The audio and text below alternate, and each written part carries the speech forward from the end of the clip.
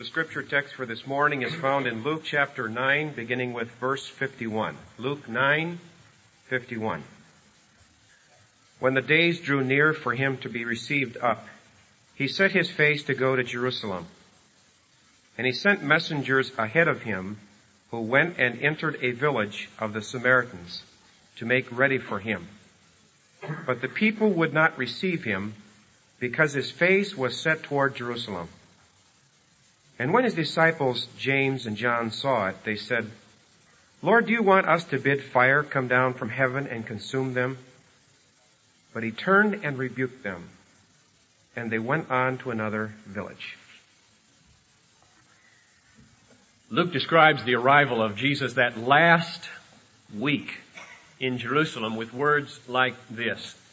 As he was drawing near at the descent of the Mount of Olives, the whole multitude of the disciples began to rejoice and praise God with a loud voice for all the mighty works that they had seen, saying, "Blessed is the King who comes in the name of the Lord, peace in heaven and glory in the highest." And there's no doubt what those disciples had in their minds was happening at that moment, because they knew the Old Testament. They knew the prophecy of Zechariah, which said, "Rejoice greatly, O daughter of Zion. Shout aloud, O daughter of Jerusalem. Lo, your king comes to you. Triumphant and victorious is he. Humble, lowly, riding on an ass, on a colt, the foal of an ass. I will cut off the chariot from Ephraim and the war horse from Jerusalem. And the battle bow shall be cut off, and he shall command peace to the nations. His dominion shall be from sea to sea, and from the river to the end of the earth." The Messiah has come. That's what's happening on Palm Sunday. The King of Israel is arriving in the holy city, and not just the King of Israel, but as the prophecy said, the King of the whole earth. Jerusalem was to be his capital city, and from here he would rule the whole world, from the river, that is the Nile, to the ends of the earth. Imagine what the disciples must have felt. How their hearts must have been pounding on that first entry into Jerusalem. How their hands must have started to sweat like soldiers in the trenches, just waiting for the bugle call when they would rush forth into battle. How would he do it? Would he muster the excitement of the crowds and storm the Praetorium and bring the Roman government crashing down? Or would he call fire down from heaven and destroy the enemies of God? How are you going to do it, Jesus? What a day Palm Sunday must have been in the hearts of those disciples. A people's revolution on the way. Now, the Pharisees had good reason to want to put this to an end. Double reason. On the one hand, the authority and the popularity of Jesus threatened their own authority and popularity among the people. On the other hand, they feared a backlash from the Romans because of all this seditious talk about another king. And so they say to Jesus, "Teacher, rebuke your disciples." And Jesus answers, "I tell you, if they were quiet, the stones would cry out." It had to be said. No more talk of silence now. The hour has come. The authority of the Pharisees, it's over. If the Romans come, let them come. My time is up. No more admonitions to silence. Now, to be sure, the understanding that the disciples had of the kingship of Jesus was flawed. But at root, in essence, it was true. Hastening events would correct soon enough this misconception that they had. Jesus was happy. Jesus was happy that they recognized the essence of the truth. He is the King. The kingdom he is inaugurating will spread from the river to the ends of the earth. It will be a kingdom of peace over the whole earth. And Palm Sunday is a foretaste of that great day. Did you know that only John tells us palm branches were used? Did you know that, kids? Only in the Gospel of John do we read that palm branches were waved and thrown. And you know the author who wrote about palm branches one other time was John. And you know where? Revelation 7. And this is what he said. At the end of the world, I looked, and behold, a great multitude which no man could number, from every tribe and nation and people and tongue, standing before the throne and before the Lamb, dressed in white robes, with palm branches in their hands, and crying out with a loud voice, Salvation belongs to our God who sits upon the throne and to the Lamb. Those are the only two places of palm waving. And is not then in John's mind Palm Sunday a foretaste of the great eternal Sabbath, Palm Sunday? I like to think of all our worship here at Bethlehem as rehearsal for eternal worship in heaven. I know that when I was at that rehearsal for the Thanksgiving festival, there was a kind of tension in the air, because we knew in just an hour this place would be full. That's the way it's going to be next Sunday night too, at 4 o'clock. You all can come and sing, by the way. There's something about a rehearsal that is full of electricity when we know something great is going to be the fulfillment of it.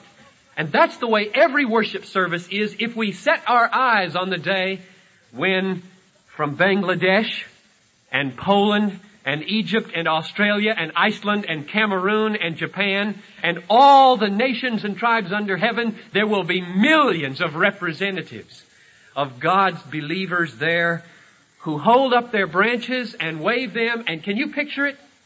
Try to picture Jesus seated on a throne, and myriad upon myriad palm branches waving. It's like a sea. I don't know if you've ever, like I did one summer when I was surveying, looked out over an Illinois field of wheat when it was green, and how it waved and changed colors in the sun. Jesus is going to look out over millions of believers waving their palm branches. A sea of life and beautiful shimmering praise. And then, like 1,000 Russian choruses, the ascent of praise to the throne. And Jesus, I can see Him just sitting there, watching. And tears start trickling down His face, because He died for every one of them and bought them with His own precious blood. Won't that be a day? And this is a rehearsal for that day. And I'm eager to be a part of this, and even more eager to be a part of that. But had Jesus taken the throne that first Palm Sunday, nobody would be robed in white. Nobody would be waving palm branches in the age to come, because the cross had to come. He had to purchase us for that great day. And that's what the disciples didn't yet grasp as they waved their branches and threw their coats down. Go back to Luke 9 with me. Jesus He tried to make them see what was coming. Luke 9 is just full of predictions. Let's go back to verse 22 and see how He tried to get the disciples ready for the true meaning of Palm Sunday. Verse 22 of Romans 9, the Son of Man, you can see Him kind of looking at them with wistfulness in His face. The Son of Man must suffer many things and be rejected by the elders and the chief priests and scribes, and be killed on the third day and be raised. And then look over to verse 44. Let these words sink into your ears, for the Son of Man is to be delivered into the hands of men. But the very next verse, they did not understand this saying, and it was concealed from them that they should not perceive it, and they were afraid to ask Him about this saying. And therefore, the final journey of Jesus to Jerusalem and that final entry was misunderstood by the disciples. They thought, He's moving in for control now. He's taking the reins of the earth. And that was true, but they couldn't see that the victory Jesus was going to gain over sin, Satan, all the enemies of righteousness and joy, He was going to gain precisely through suffering and dying on the cross. The kingdom that they had thought would come immediately, it says in Luke 19:11. They thought it was coming immediately. Remained to be established thousands of years in the future. And that misunderstanding about Palm Sunday led to a misunderstanding about discipleship. And that's what I want us to take heed to this morning, because I don't want anybody at Bethlehem to make that same mistake that the disciples made. And I think it's being made today. A misunderstanding of Palm Sunday is leading to a misunderstanding of discipleship. Look at Luke 9:51. This is a text about how not to understand Palm Sunday. When the days grew near for him to be received up, now take notice that Jesus is not taken off guard here. Days are fulfilled. He is fulfilling a plan. Nobody takes my life from me. I lay it down. Nobody takes it from me. I have the power to lay it down and to take it again. He saw the time arriving, and he set his face to go to Jerusalem. Now, when Jesus sets his face like flint to go to Jerusalem, it means something very different to him than it does to his disciples, doesn't it? Look back just a few verses to verse 46, and you can see the visions that danced in the disciples' heads. An argument arose among them as to which of them was the greatest. Jerusalem in glory lie just around the corner. What's it going to be like when he sets up his throne? Who's going to be at his right hand and his left hand? Oh, is this going to be a great day? How long? Just a few weeks, months, maybe? I think I'm going to be the greatest. I think I'm going to be at his right hand in Jerusalem. But for Jesus, it meant something very different. He said in Luke 13:33, I must go on my way today and tomorrow and the day following, for it cannot be that a prophet should perish away from Jerusalem. It meant certain death. He set his face to go to Jerusalem, that is, he set his face to die. Here's the way he predicted it. He had no illusions of a quick, heroic death. Luke 18:32. Behold, we are going up to Jerusalem, and everything that is written about the Son of Man by the prophets will be accomplished. For he will be delivered into the hands of Gentiles. He will be mocked, shamefully treated, spit upon, whipped, and they will kill him. When Jesus set his face to go to Jerusalem, that's what he set his face to go to.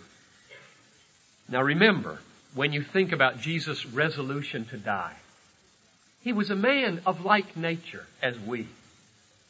He shrunk back from pain. If he put his hand on a hot iron, he pulled it off and cried. He could have wanted to be married, have children, grandchildren, esteem in the community. He had a mother, brothers and sisters. He had places in the mountains. To turn his back on all that for the sake of spitting and whipping and nails and thorns in his head wasn't easy for Jesus. It was hard as it would be for anybody here. And when he set his face to go to Jerusalem, he set his face against all that for death for our sake. And greater love has no man than this, that he lay down his life for his friends. It wasn't easy. Use Holy Week to try to put yourself back there, because I don't know any other way for you to begin to feel how much he loves you.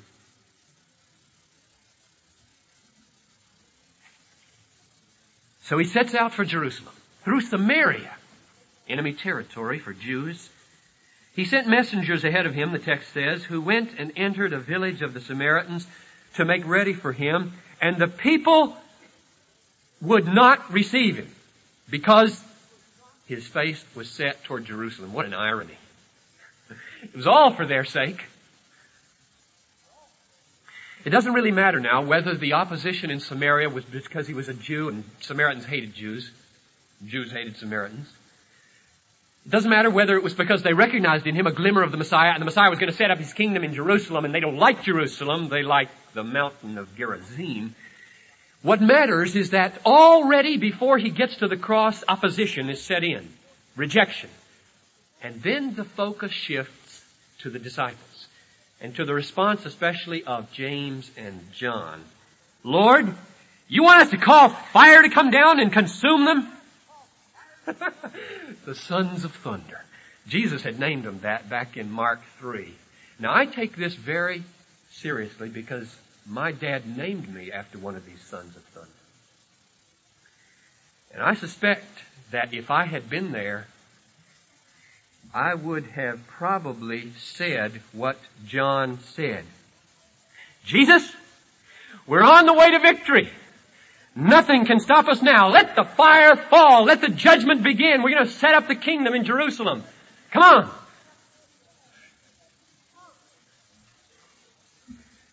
And Jesus turns and rebukes them. Piper, shut up. You talk too much. You speak without thinking. You don't know who you are. You don't understand discipleship yet. Don't talk so quickly. Good word for me. Maybe for you. What does this mean? It means, first of all, a mistaken idea about Palm Sunday and the trip to Jerusalem leads to a mistaken view of discipleship. If Jesus had come to set up an earthly rule, I think it would have been very appropriate for James and John to say, let the judgment begin. That'll be said one of these days when Jesus comes in flaming fire with His holy angels.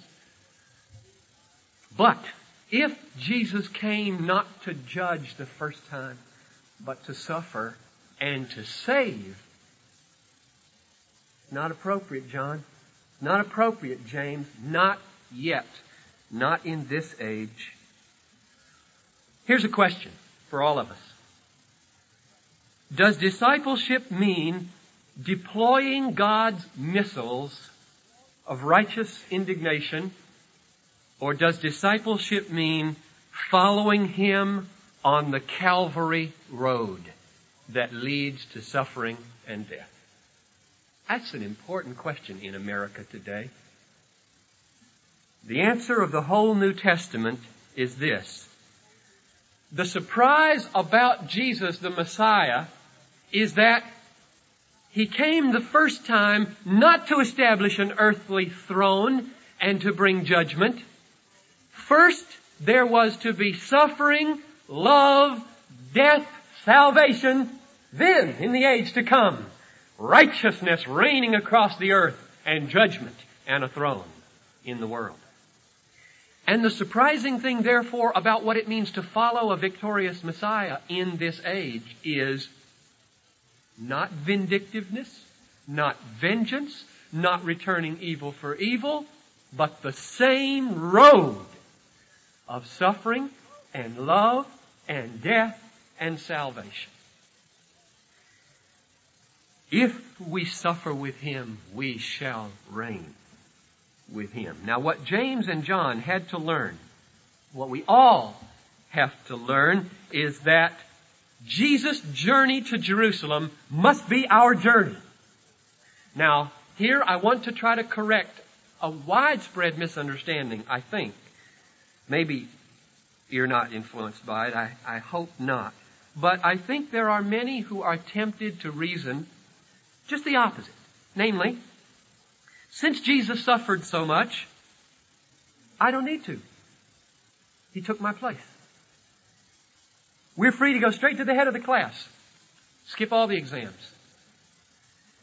He suffered so that I could have comfort.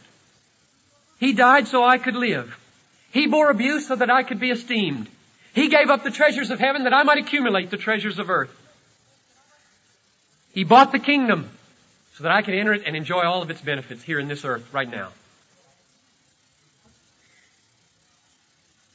That's not true. That's not biblical reasoning. It goes against the plain teaching of the context. Look back again to verse 23 of Luke 9.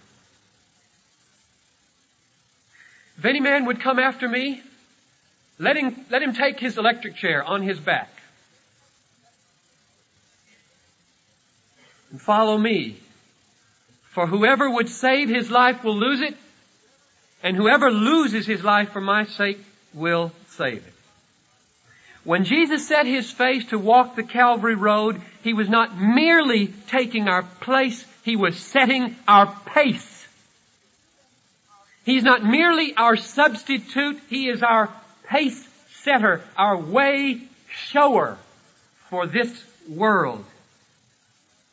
If we seek to secure our lives by returning evil for evil, or surrounding our lives with comforts and luxuries in the face of grave suffering in the world, we'll lose them. Jesus died to save us from the power and the punishment of sin, not from the suffering and the sacrifices of simplicity for love. Look at verses 57 and 58 now. I'm John. I've just said, let the fire fall. Jesus has just rebuked me, and now he tells me what mistake I made. As they were going along the road, a man said to him, let's call him Piper, a man said to him, I'll follow you wherever you go. Jesus said to him, Piper, foxes have holes and birds of the air have nests. The Son of Man has nowhere to lay his head. Now why do you suppose he says that to John Piper? I think the children could give the answer very easily. It's because he expects John Piper to be like him. He expects John Piper to know it's costly to follow Jesus. The Calvary road is not the road of worldly prosperity.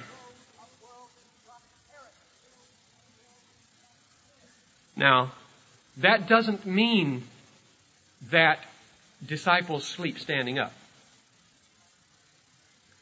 But it does say something about how many beds Piper invests in to sleep on. How many roofs over his head he has. How he handles his portfolio. How much luxury and comfort he surrounds himself with in a world of desperation. Brothers and sisters, with 16,000 people groups yet to hear the gospel, and millions of children, due to no fault of their own, starving, and many people in our own land without jobs and much emptiness, it is unconscionable for the disciples of Jesus to pursue the American dream. Unconscionable.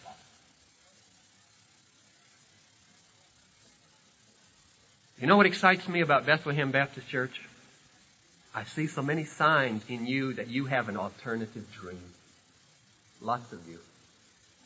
A dream of breaking loose from the shackles of this self-serving consumer culture in which we live.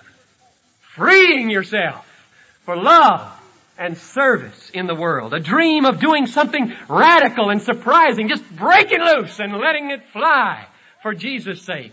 It's rumbling in many of your hearts. Some of you have already begun to do it. Doing something radical with your house. Doing something radical with your income. Doing something radically loving with your car. Doing something radically loving with your free evenings. Doing something radically loving with your portfolio. Not being conformed to this world in which we live. Some of you are discovering the wonderful freedom from the love of things. And you know what goes hand in hand with freedom from finding your security in things? Freedom from vengeance. Freedom from wanting return evil for evil. The more security you find in God rather than in things, the less inclination you feel to return evil for evil. You've got less to lose. the more this happens, the more Bethlehem Baptist Church is going to shine. It's what Jesus meant when He said, let your light shine. It's what He meant when He said, put Bethlehem on a hill. Don't put any bushel over it. Good deeds of love out of sacrifice, not conformity to this world. Now let me close with a personal word about where I think we are here. We've just come through 7 weeks of messages directed mainly at unbelievers. And I gave invitations at the end of every one of those services. And I don't know yet what God may make of those messages in eternity. I know for myself that I love Jesus Christ and count Him very precious for His truth, for His gift of eternal life, for His taking away my guilt, for His giving authenticity, for His coming and being present in my family, for His all-satisfying spiritual beauty. God ministered to me in those last 7 weeks very, very much. And I want so much to follow Him on the Calvary Road. And I want to take all of you with me. And I want us to reach out our arms and gather lots more people. Take them along. But my heart tells me that it's a mistake to preach to unbelievers on Sunday morning and to give regular invitations. You know why? Because here's one of the several reasons. I think it builds into your minds and mine these two ideas. Church is where people get saved, and preachers are the people who win them to the Lord. And both of those ideas are wrong and self-destructive in the long run.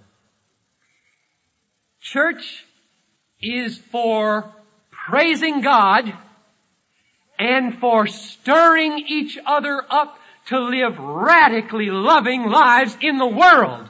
And if we praise God from the heart on Sunday and live radically different loving lives during the week, we will be irresistible invitations to Jesus Christ, more powerful than any hymn at the end of any sermon. And that's what I want to see happen. If Christ set His face to go to Jerusalem, to die for you and for me, then must we not, in this service and evening service and Wednesday service and Sunday schools and all your small groups, must we not week after week empower each other to set our faces like flint, to resist all the temptations to retaliate and the temptations of riches, and to set our face on the Calvary Road with the King of Kings? Let's pray together. Almighty God, do it at Bethlehem, I pray.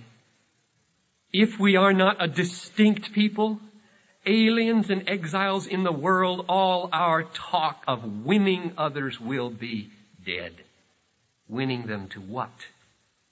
A little veneer of piety while we live just like everybody else with all the same goals. Oh, Christ, undo it.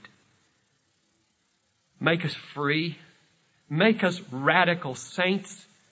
Make us see the implications of cross-bearing, of having no place to lay our heads. May we know the man we follow. In His name we pray. Amen.